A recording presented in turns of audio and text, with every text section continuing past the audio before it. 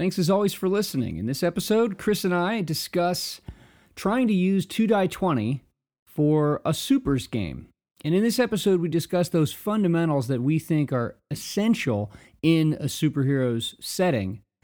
We start to pick at ideas for rules, and we're going to do a follow-up episode to this wherein we try to actually come up with rules that will work. Thanks again. Thanks for listening to Fluff and Crunch, where we talk about the connection and sometimes disconnect between system, setting, and story in tabletop RPGs.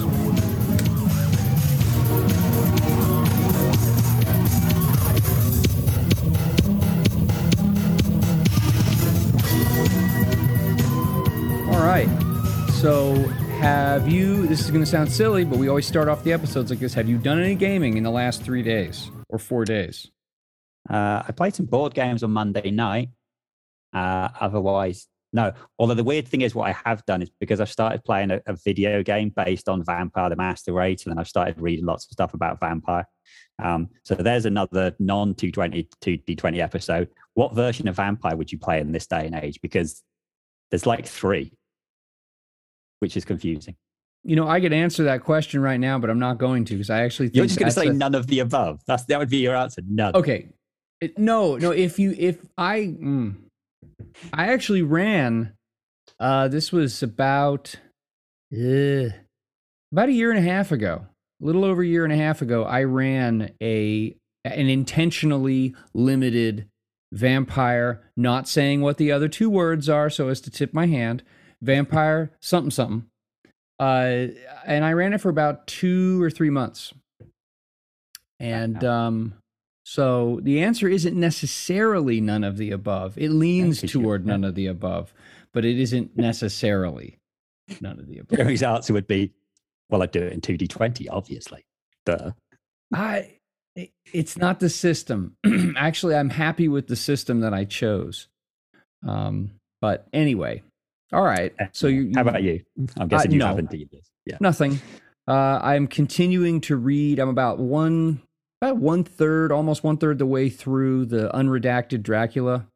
That's good. Dracula dossier. So I'm reading characters that aren't in the original and things that happened with the real characters that aren't in the original. But this is the unredacted version, so I want to become familiar with it for my game. We're going to play again tomorrow night, and the agents are going to not break into, but sneak into an NHS Hematology Research Institute that used to be Dr. Seward's asylum.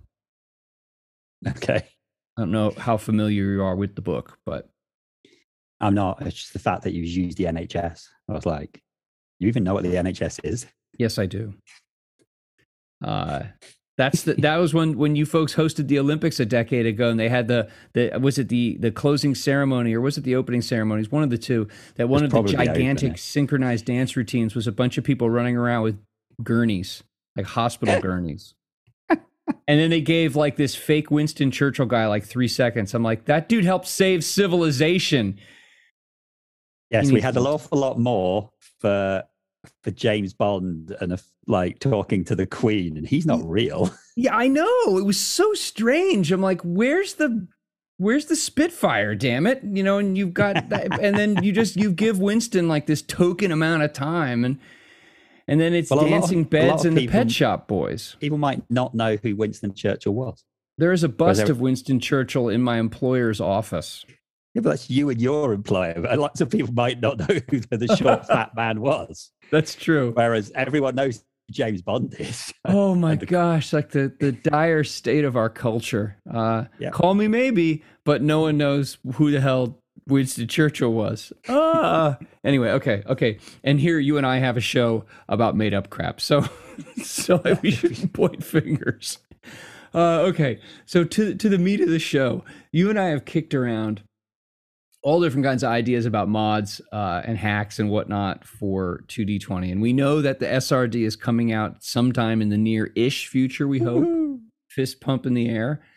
And one of the things that I know you and I have talked about, we talked about at length, we had an episode actually about genres that are really hard to model in tabletop role-playing games. And Supers was the one that we held up and waved around the most.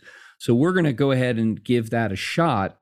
How could you use 2D20 in some form to have a supers game?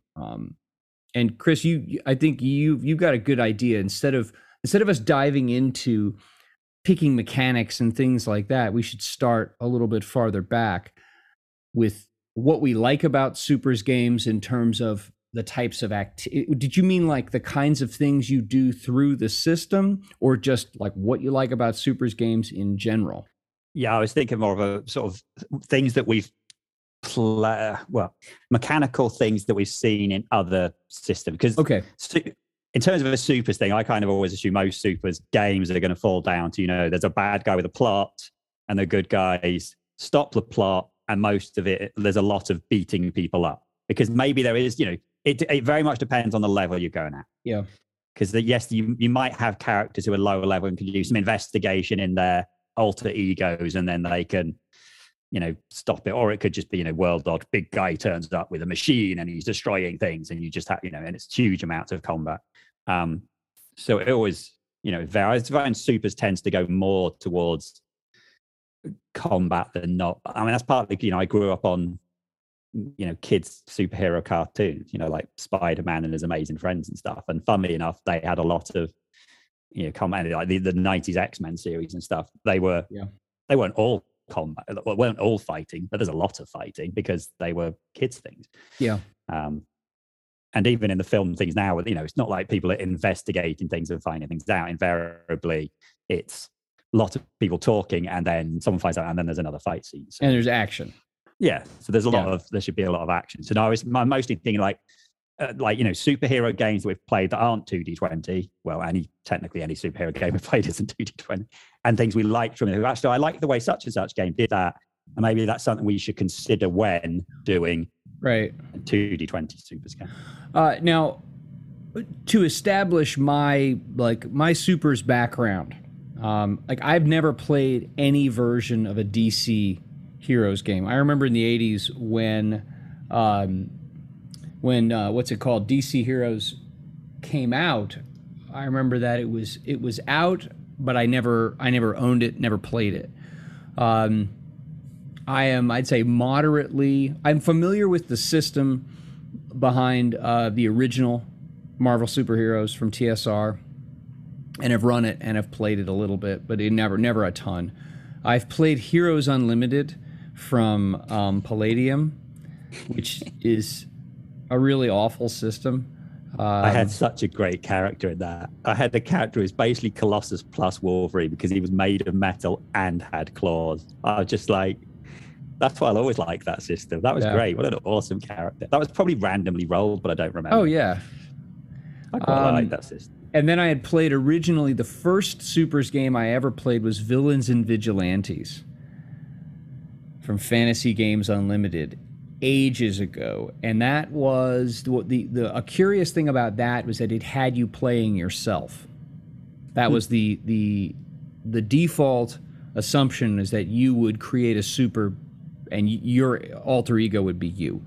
But and then I've played Marvel Super Heroic, the one from Margaret Weis. So I've got some different experiences with the mechanics, but I think you're right.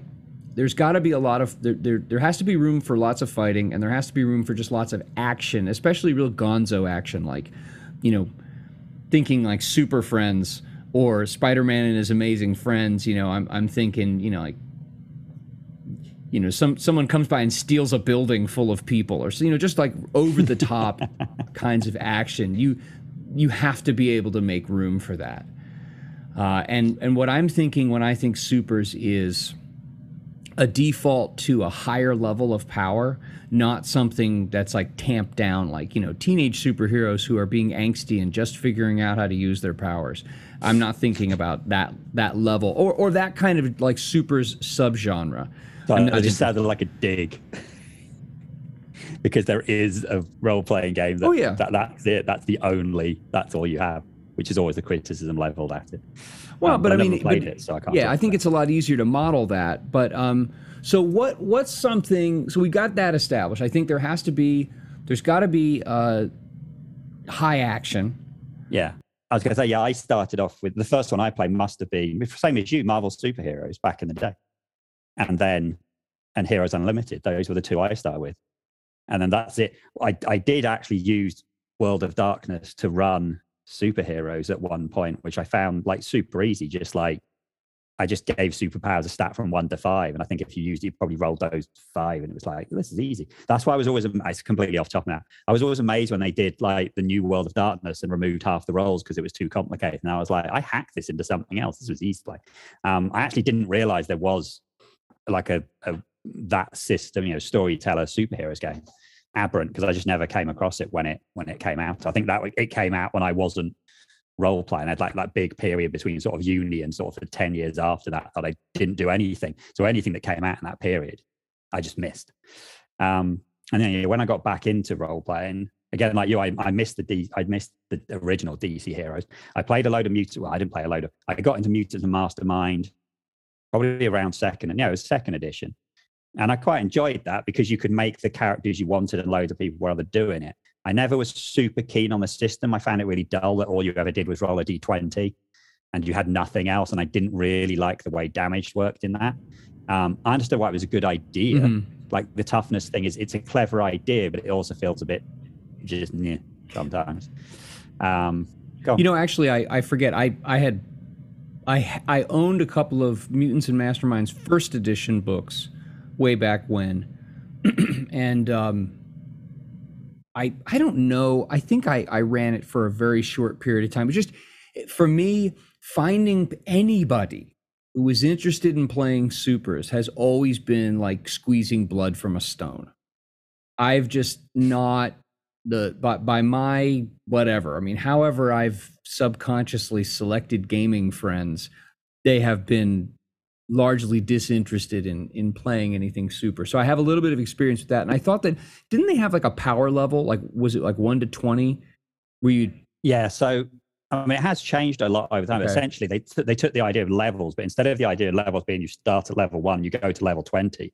The idea of levels was like, right, level 10 is your base. And if you're level 10, then this sets a bunch of like maximums you can have on certain stats and how many points you get.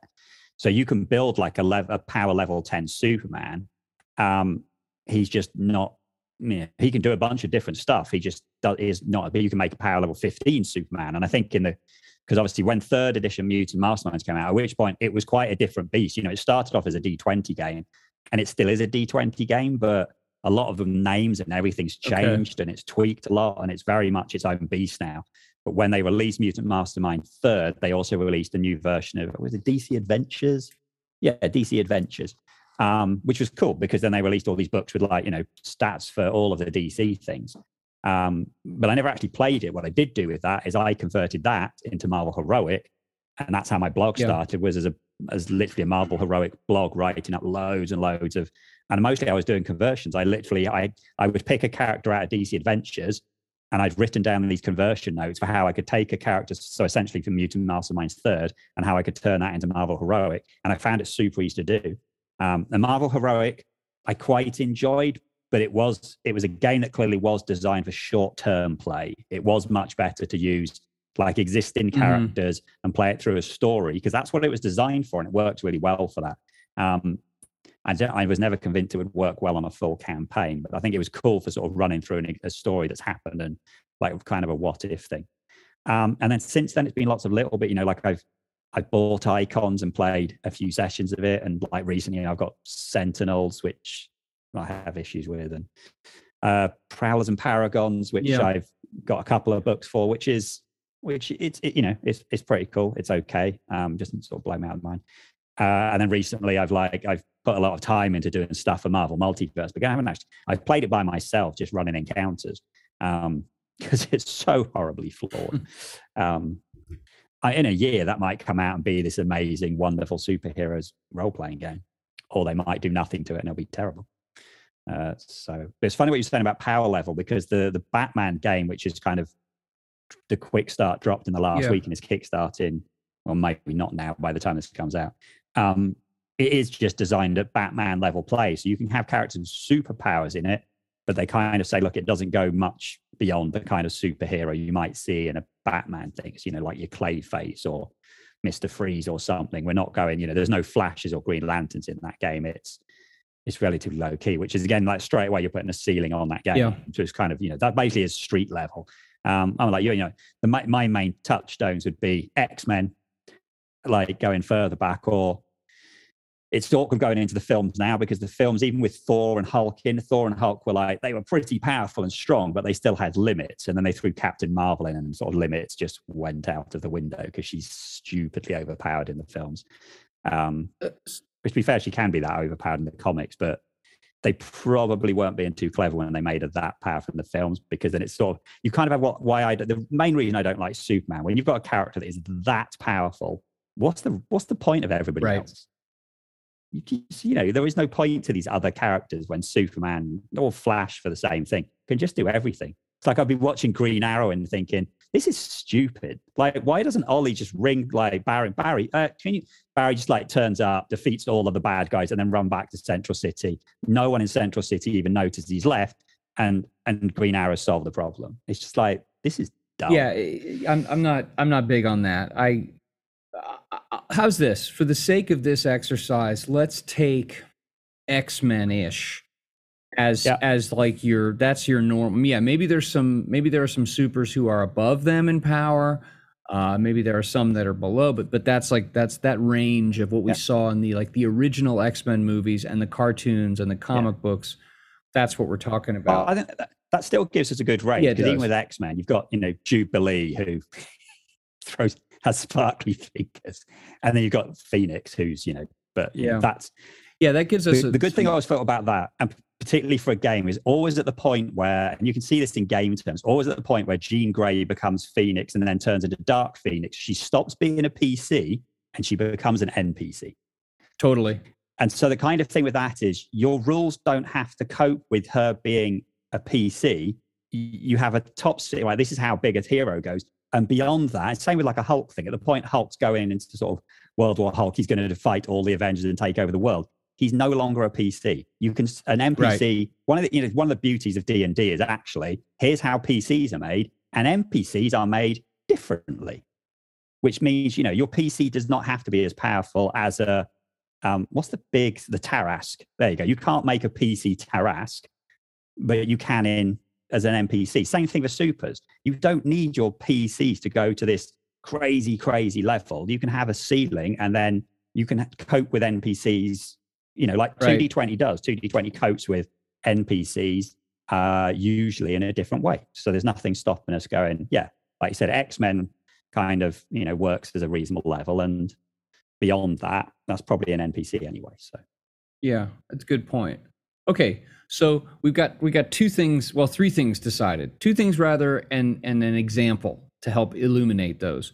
So there's got to be a lot of fighting and lots of action. And X-Men is our example to make sense of that.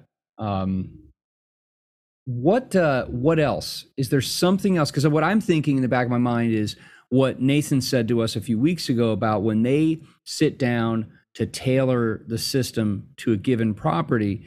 He said he first thinks, who are the characters and what do they do?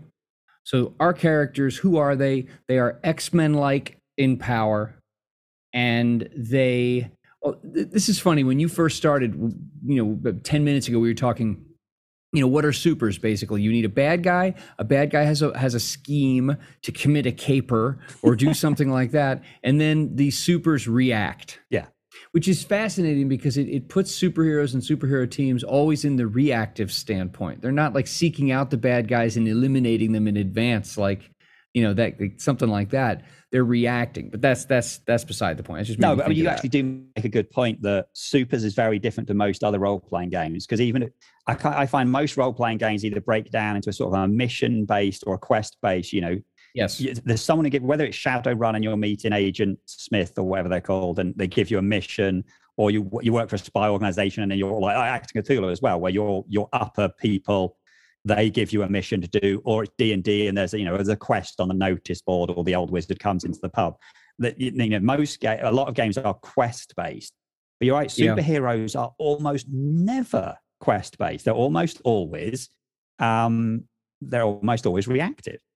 There's the bad guys have a plot, and this again I say the same as a lot of action heroes. A lot of action things are like that. There's a bad guy has a plot. The good guy discover there's a plot. and the good guys solve the plot. Now, if when you're doing that in a campaign thing, it might be that there's an underlying plot, and then there's a big bad guy that was doing things all along and you didn't know, and maybe you're finding those out, and in your end of your season or the end of the arc, the bad guy has a plot thing. But on a small term to term thing, there's going to be someone stealing an item, but like I said, it's almost always reactive. Yeah. And very little question. I'm not trying to be snarky, but I think that this is traditionally there is an avoidance of the question of who pays the bills. Honestly, like when you look back in the Super Friends cartoon from like 40 some years ago, like who's paying the mortgage on the Hall of Justice?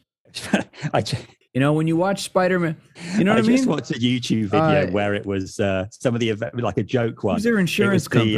It was the Avengers asking Tony why don't they get paid, and Tony goes off on this massive 5-minute rant telling them all how much everything that they do costs him, and he's having to bankroll them all, and he's actually bankrupt. And then they leave, and he's like, "I'm a billionaire. I can afford this easily. It's not an issue." It was really good. Well, but yeah, it's a good point. Who does? So that never gets brought up, and that's okay. I'm fine with that. I mean, this is all fiction, and if you want to establish a lane in which a given genre of fiction is going to operate, and you want to say these are not considerations, these are not considerations, that's fine. If that's what's baked into the lane of this. Is there anything beyond what we've said already that we want the characters? We've already kind of said what they're going to be like. They're going to be comparable to the X-Men-ish in terms of the level of power, potential influence, and reach. What will they do? Well, they're going to react to bad guys because that's the main trope, and maybe you expand upon it, but that's like your most reliable basic. Is there anything else that we want to say are must-haves? Because remember, when we did our mods and hacks episode, one of the things we talked about is you establish like what are the must-haves for a given genre or setting. We've got a few of them. Is there anything else that we need? It's not to a must-have, but it's something to consider. It's whether things like alter egos are important or not, because there is a big difference between So Spider-Man's alter ego is always a big deal because it kind of answers your previous question. He had to go and have a day job because he had to keep him. He had to pay his rent, but also he had to be able to afford web fluid and stuff because he had to make that stuff. So some characters, their day job is important. Like Superman still had to pay rent. But his day job was useful because his day job helped him investigate, the bad guy's schemes. So his day job was always useful. But then, like you said, like the X-Men, well, the X-Men's day job they were either students or they were teachers at the school. Where did they get their money from? Well, Professor X had apparently infinite source of money, which he used to fund them. And then the Avengers were like, variously funded by shady people in the background who always ended up turning out to be bad guys. Same as the Justice League. They would be funded by like a government agency or someone rich the reality was like the guys who are really good at technology just came up with a patent on some device that they just lived off that forever, or they put money in Bitcoin or whatever. We're just not going to worry about that too much though. Exactly. The money thing. I think, let me say this. Our alter ego is going to be important. Yes, because that's a thing. Or it's an option in the game anyway. I think it should be an option. I think that that as an alter egos as a trope in supers is important, and a lot of people really like that. And I think there's also a lot of potential for interesting stories if you have alter egos as a thing. So I think that should be an option that everyone knows. Well, take that back. I was thinking through supers where we have like a mix. I don't really care. Yeah, I think it should be an option. Yeah, because I think for some characters it is really important, and for other characters it's not. I mean, like Spider-Man's whole thing is, they're like, oh, if people find out his secret identity or blah blah blah, and then it's like everyone in the superhero community knows his identity kind of thing. So it's okay. So we've got some like broad brushstrokes of story necessities or story points that we want to include in the background, the backdrop story. What would be the next layer down? My thought would be, what kinds of things have to be expressed mechanically? Not necessarily what mechanics we would use to do it, but what are things in more detail sitting under what we just said? What things do we need to express through the mechanics at the table? So off the top of my head, there's two straight away. I mean, obviously, your standard stuff in role-playing games, how you do stuff needs to be in there, but that's kind of semi already covered. The main, and it is two things. One is powers, obviously, and this is where straight away, this is why 2D20 is not ideal, because no one really has power. Magic is close. And then two things that go along kind of with powers is gear. And the reason gear is an issue is that you have, and this is where you have this kind of like, are they separate things or are they the same?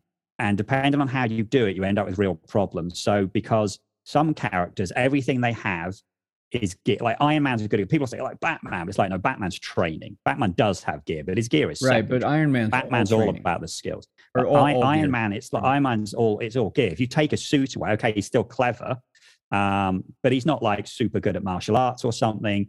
And it's not like a Rocket the Raccoon thing who he puts his hands into a box and he pulls out a giant gun that he just built because he's like this like inventive genius.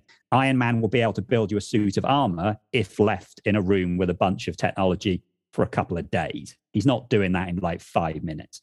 Whereas, I mean, maybe he is, but that's the guy has a suit, but then that's gear. But then what happens when you have a character like the Punisher, who he just does stuff you can buy in a shop? I mean, not in my country, but in your country, the Punisher just. But he has training. I mean, so but he has training. Well, so I think you've actually got three things. Then you have powers, which are super. They are not supernatural superpowers. Term, huh? Yeah. Superpowers. Yeah, they're superpowers. We all know what those are. So you have to account for those. You have to account for gear. You're absolutely right. And gear could be of the mundane sort, like that which you can buy in a store, or super gear. How do you deal with that? And the other thing then I think has got to be, call it training, call it skills. Yeah. Like you have to have a way to compare apples to apples for different kind, because let's face it, that's another one of the tropes of supers is super training. You don't have superheroes who are like super strong and super fast and super incompetent with hand-to-hand combat. Like they all do cool, like whatever's cool for wire fu in movies, that's what all superheroes are able to do. Like they all can do these things.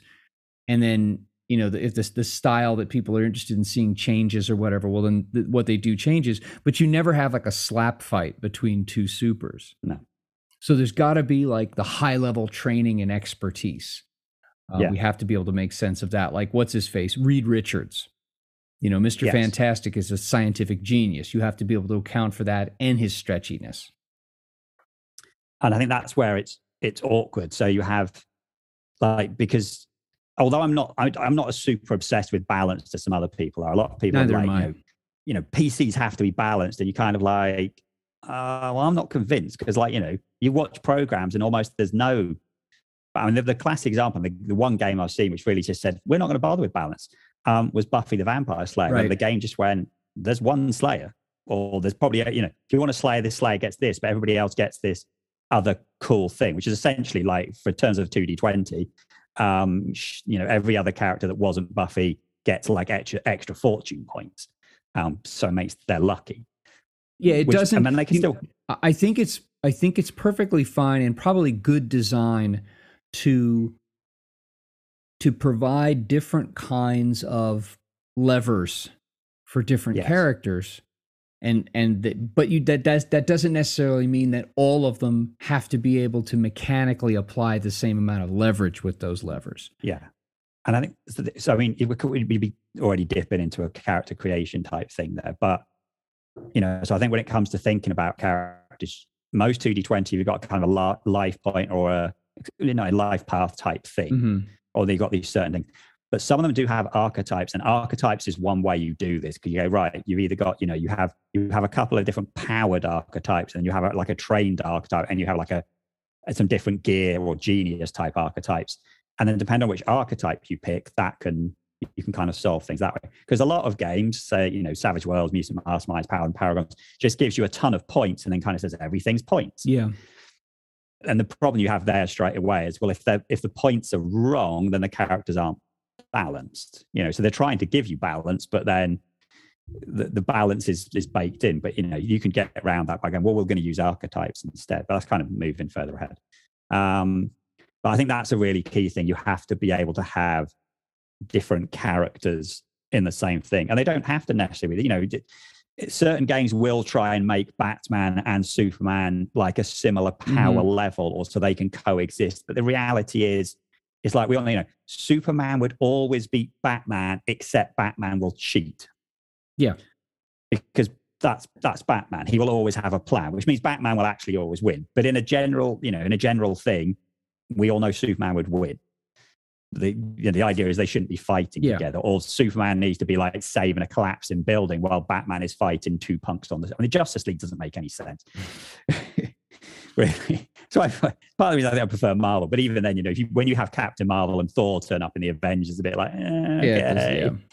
So it's just like you're a bit too over the top. But so that's something we need to consider. Is there anything else at this layer? You've got we have to account for powers, we have to account for gear, we have to account for exceptional training and ability within the characters. That's kind of, semi-related to that is you have characters who can do magic, but magic's just like a particular kind of superpower. Yeah, that's how I think it makes more sense in this type of setting. It's a subsystem. You can decide at some point how it works.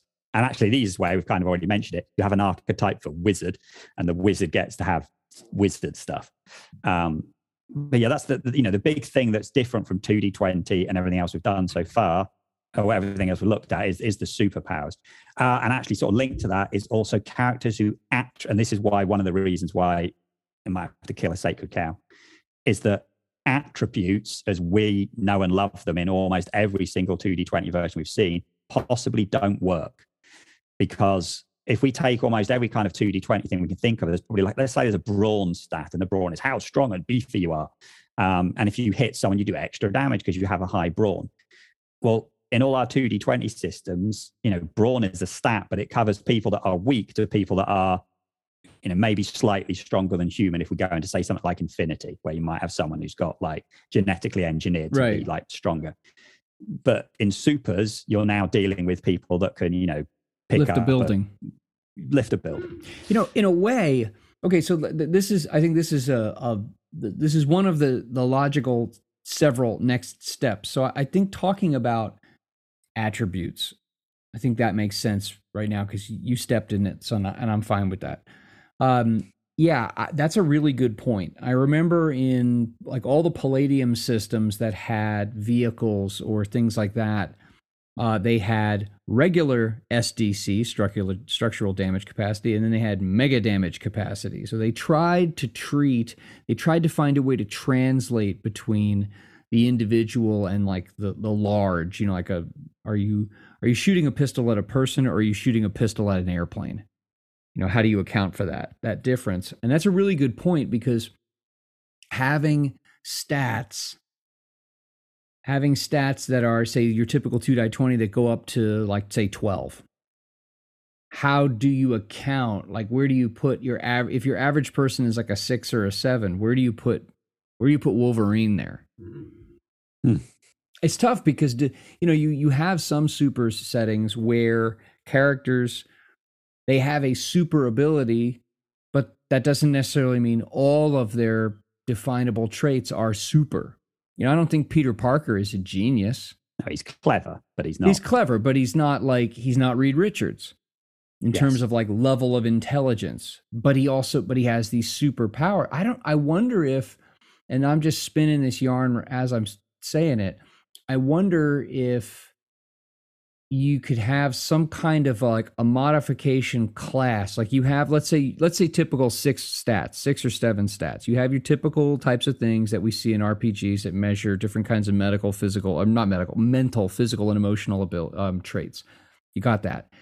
Maybe then there is a qualifier or some kind of modifier that you would treat that number differently if that character had a like super ability that applied to that or enhanced that specifically.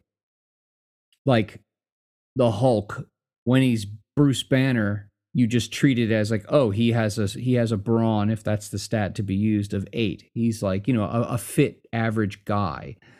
But that 8, something happens to it when he becomes the Hulk. And then and conversely, actually, something would, like, if you had reason and he was like maybe a 10 or 11, this is a really smart guy, but as a function of or a result of his Hulk power, then his reason like gets cut in half or something like that for like the traditional Hulk. I don't know. I mean, you've kind of come up with another thing that the rules have to handle there, which is people that actually transform.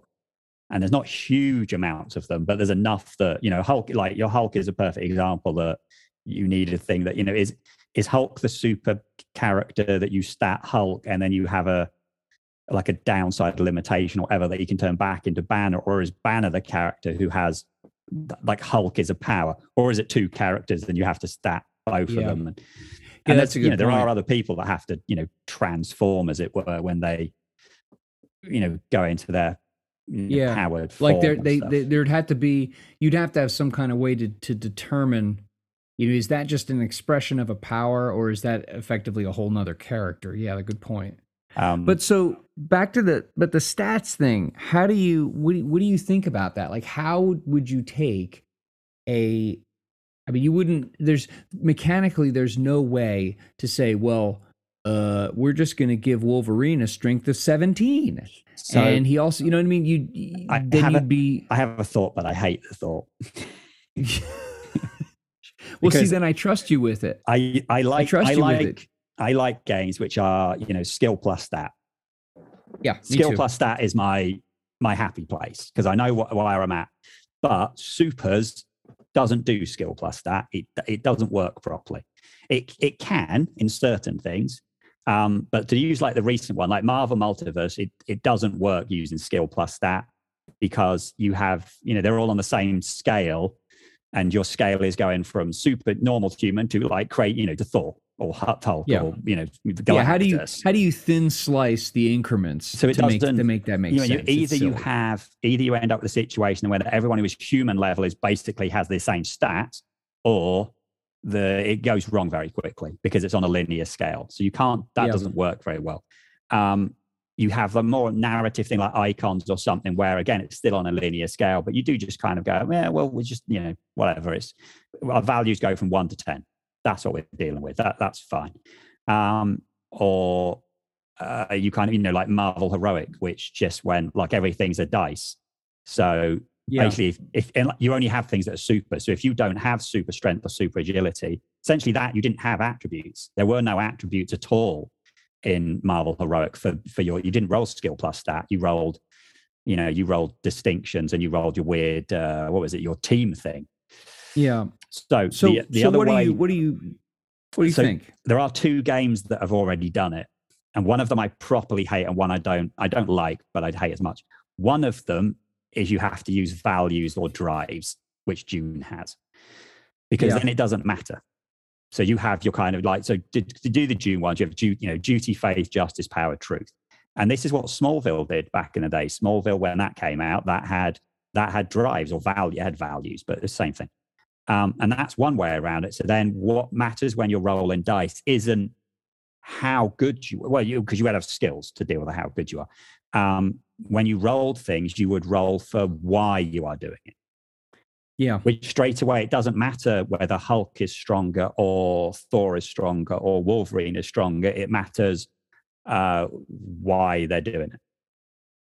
Now, which I think the rationale behind that is it's supposed to really drive the players to play their character within the story. Like, why are you making this decision, or why does that person, your relationship with that person, drive you to these ends, whereas with these other people it does not? I think there's a good reason behind that. But okay, go on. But I don't like that for the very simple reason that if we stick to the Dune ones, your character with when it was Cortex, because it just makes it easier. I could do the same thing 2d20, but when it's Cortex easier, you would always just roll if your duty dice was your best dice, you would always roll duty, and you'd always, your super, you can always do that. It's my duty.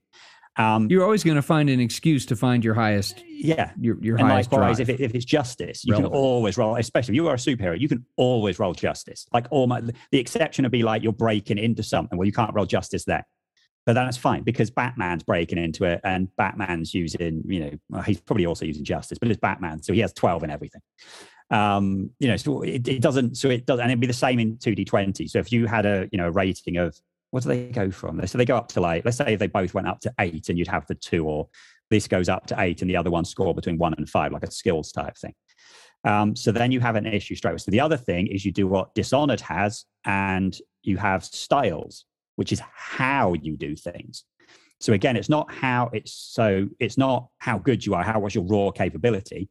It's how do you favor things. So styles has boldly, carefully, cleverly, forcefully, quietly, swiftly. Now, again, that you can see how that can work in supers, and you can't always do the same thing. You can a lot, like a Hulk can just always be using forcefully, but then that's kind of like that's your outlier. So I don't mind that too much. But if you're Batman, you can kind of see, Batman is sometimes going to be bold, and sometimes he's going to be careful, and sometimes he's going to be clever, and sometimes he will be forceful, and sometimes he'll be quiet, and other times he'll be swift. And you're like, and if you're, let's say Wolverine was the other example. Yeah, Wolverine will be good at being bold. Wolverine sometimes will have to be careful, and his careful will be garbage. And he's not clever. So if he's thinking of stuff, he'll be bad at that. And his forceful will be good, and he's no good at quiet, but he probably is good at swift. So you can think, yeah, maybe if I was going to do it, I think that's those two options. I have a third option, but of those two options, I think that's the better one, because I don't think you can always just use your best stat. I think the situation you are in dictates which stat you're using. And in a way that I was thinking about this not long ago in regards to Dishonored, the way that you could make better sense, I think, of those styles as a GM by establishing a truth for a given scene that would make certain styles more effective and other ones less effective. Yes. Like you could say, listen, okay, so you folks you're doing a reconnaissance of the big bad evil guy's his hidden fortress that you found, and you're sneaking around it. Well, obviously someone, you're going to have a character, well, I'm going to do it boldly, or I'm going to do it, forcefully, or like, well, that doesn't really, per the description or our group understanding of what those things mean, that doesn't really fit this. You can try it, but your difficulty is going to be higher than someone, so that you could.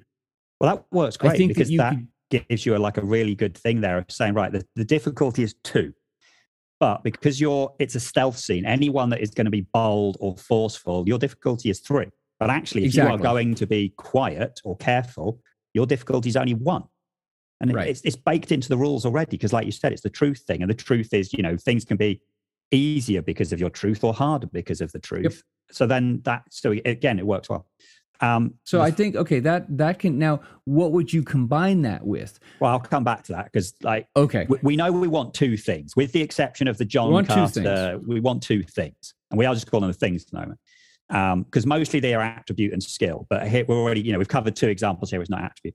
The third option is actually you do still use attributes, but you kind of just change where your scale is. So, like, you can have character go with this. Your human level would be, right, human is like 4, 5, 6, and then superhuman is 7, 8, 9, and or the low superhuman is 7, 8, 9, and you have mid super, blah blah blah, and you do it that way. And you then accept that a lot of characters are going to just have crap stats. The trouble with that is that you are then going to have a lot of characters, because if you've got characters that are not superhuman and your basic stats are only 4, 5, and 6, even the most skilled character in the game, so even your, Batman's going to have 6s across the board, because he's going to be max human, and he's not superhuman at anything.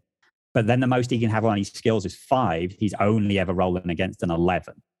So then straight away you can see but that's what you could tweak the things, but that's one way of doing it, just kind of saying, right, well, this is the attributes go from here to here, and this is human, and supers can go into this.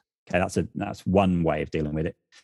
And also it sounds to me like you're thinking about the what is in, I believe, all but one instance in the Modiphius 2D20 world is that the attribute is higher, the max attribute is higher than the max skill or discipline or whatever. And there's a reason for that, which is the focuses, because right. you need one of the things to be 1 to 5 for the other thing to be not 1 to 5. But Dishonored doesn't do that. No, it doesn't.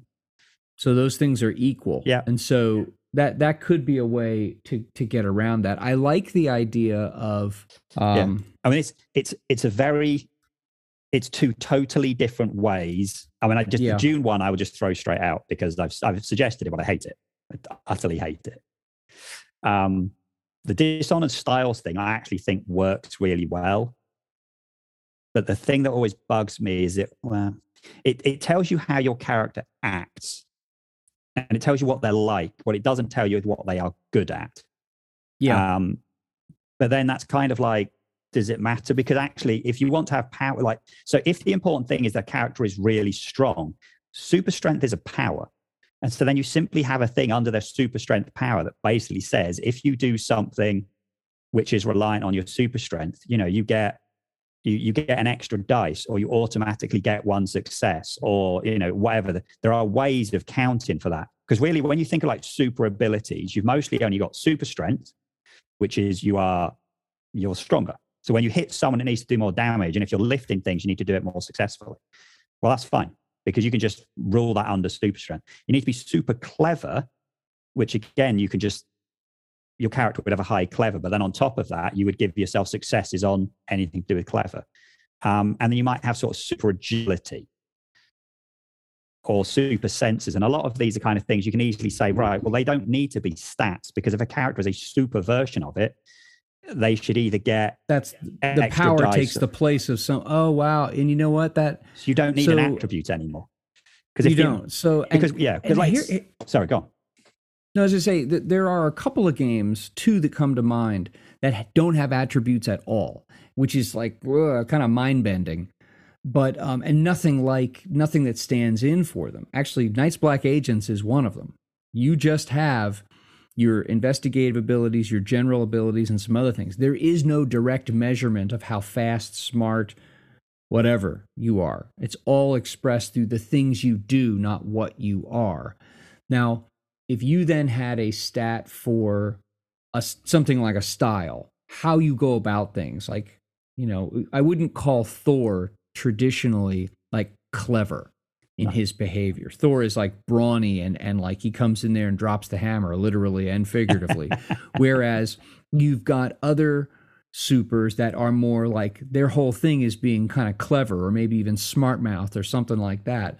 So I think that call it like tropish superhero behavior, within those archetypes, there are definitely behavioral archetypes in supers. So I actually think your styles thing has legs. We treat any kind of super, strength, speed, whatever, that's a power. So those things don't need to be expressed. So then what's that other? Because we have to have the 2 things to add together, and we can't do like John Carter or Mars and add two styles together. That doesn't make sense. So yeah, exactly. So, so then what's the other thing? The other thing I would use would be skills, because then at least we still get skills. I mean, again, this is it's not a million miles away. Marvel Heroic is, of all the superhero games I play, Marvel Heroic is one of the ones I enjoyed the most. And that's how Marvel Heroic did it. It didn't have attributes. So you had super attributes, but if you weren't super, you didn't have it, but it did have skills. You had specialities. And if we have skills, that still lets you have focuses. And the cool thing then is that it kind of doesn't, you don't have to worry too much about, one of the problems you've always got in a thing is that, Hulk's really good at smashing people. Well, the minute you have brawl or a punchy skill that is automatically linked to your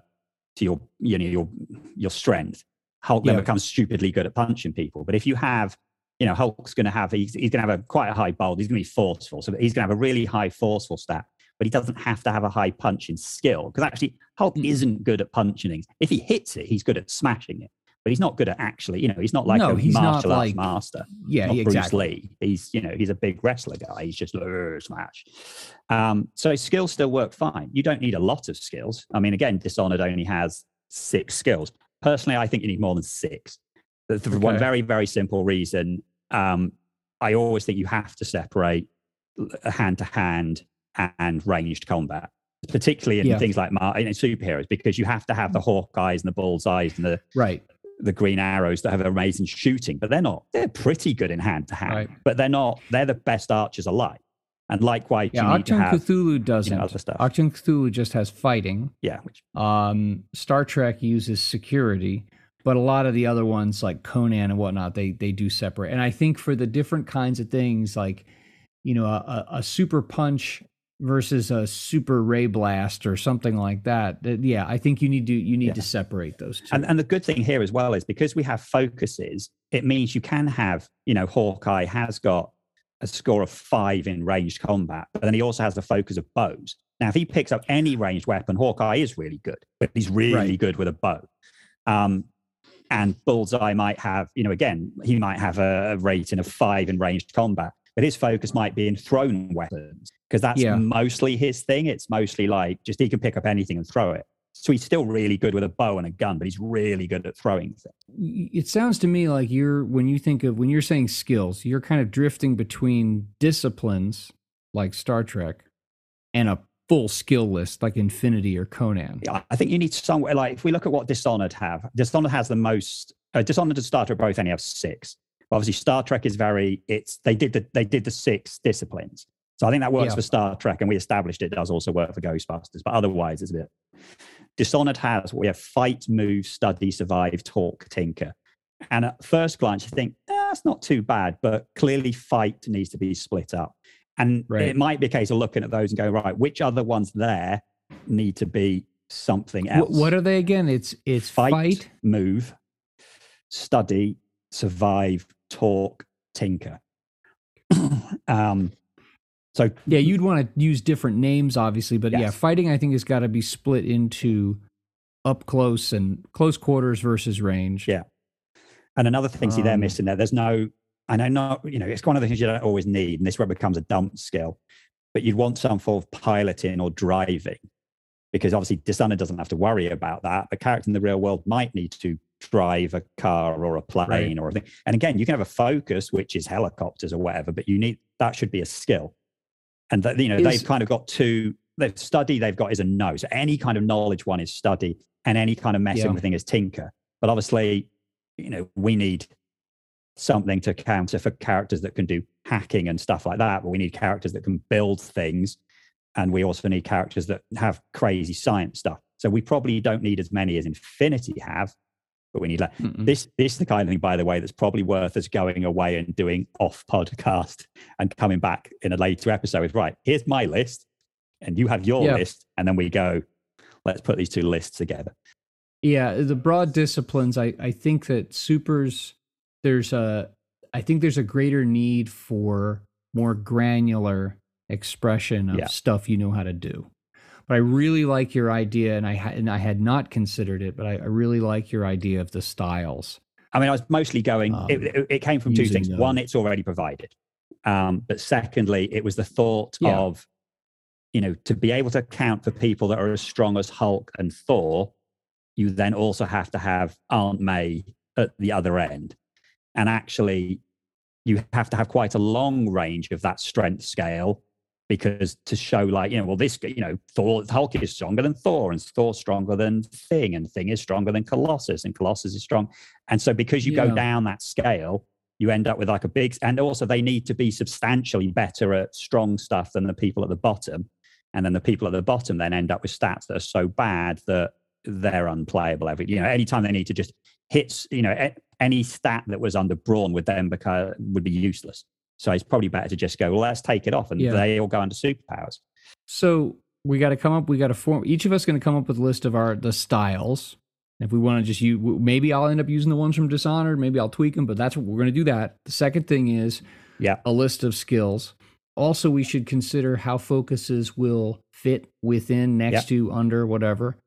And then we have to think of some kind of, each of us needs to come up with some kind of, at least like a framework for powers. Yeah, I've already thought of that though. Okay.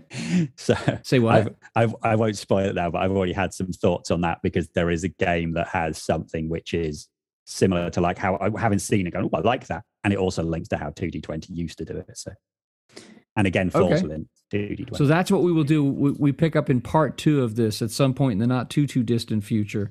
Actually, another thing that's worth thinking about that goes in between all that is how would you put this all together? So like, would you want to just have some way of point buying all of the stuff, or would you use archetypes? But with the archetypes, so I think kind of archetypes make sense because we've seen archetypes like in Cthulhu. Acts of Cthulhu has archetypes, but the archetypes don't really give you a lot. But I think the archetypes need to do like way more than they've been doing.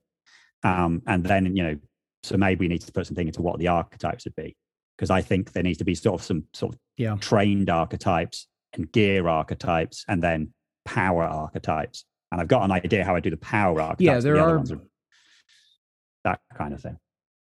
There are definitely definable archetypes for supers, and I think that it would make life easier to be able to just move through one of those ideas to create and then use what you. Because I think you kind of have a thing that says, right, if you pick this archetype, okay, you get this many points in your styles, and you get this many points in your skills, and this many focuses, and then here's the gear you get, and here's the powers you do or don't get, depending on how we're sort of dealing with it. And then that way you can have a character that's got way more points in their skills because they're Batman. And then, you know, you can have another character like Superman. Actually, he's okay at a few things, but he has all the superpowers, including the one depending on which writer is writing you and makes up new ones. Okay. All right. That's what we'll do. Thank you so much for listening. You can visit our show's homepage at anchor.fm/Fluff and Crunch. That's FLUFFNCRUNCH. We would really appreciate feedback and reviews on whatever podcasting platform you're listening to this on. Thanks so much.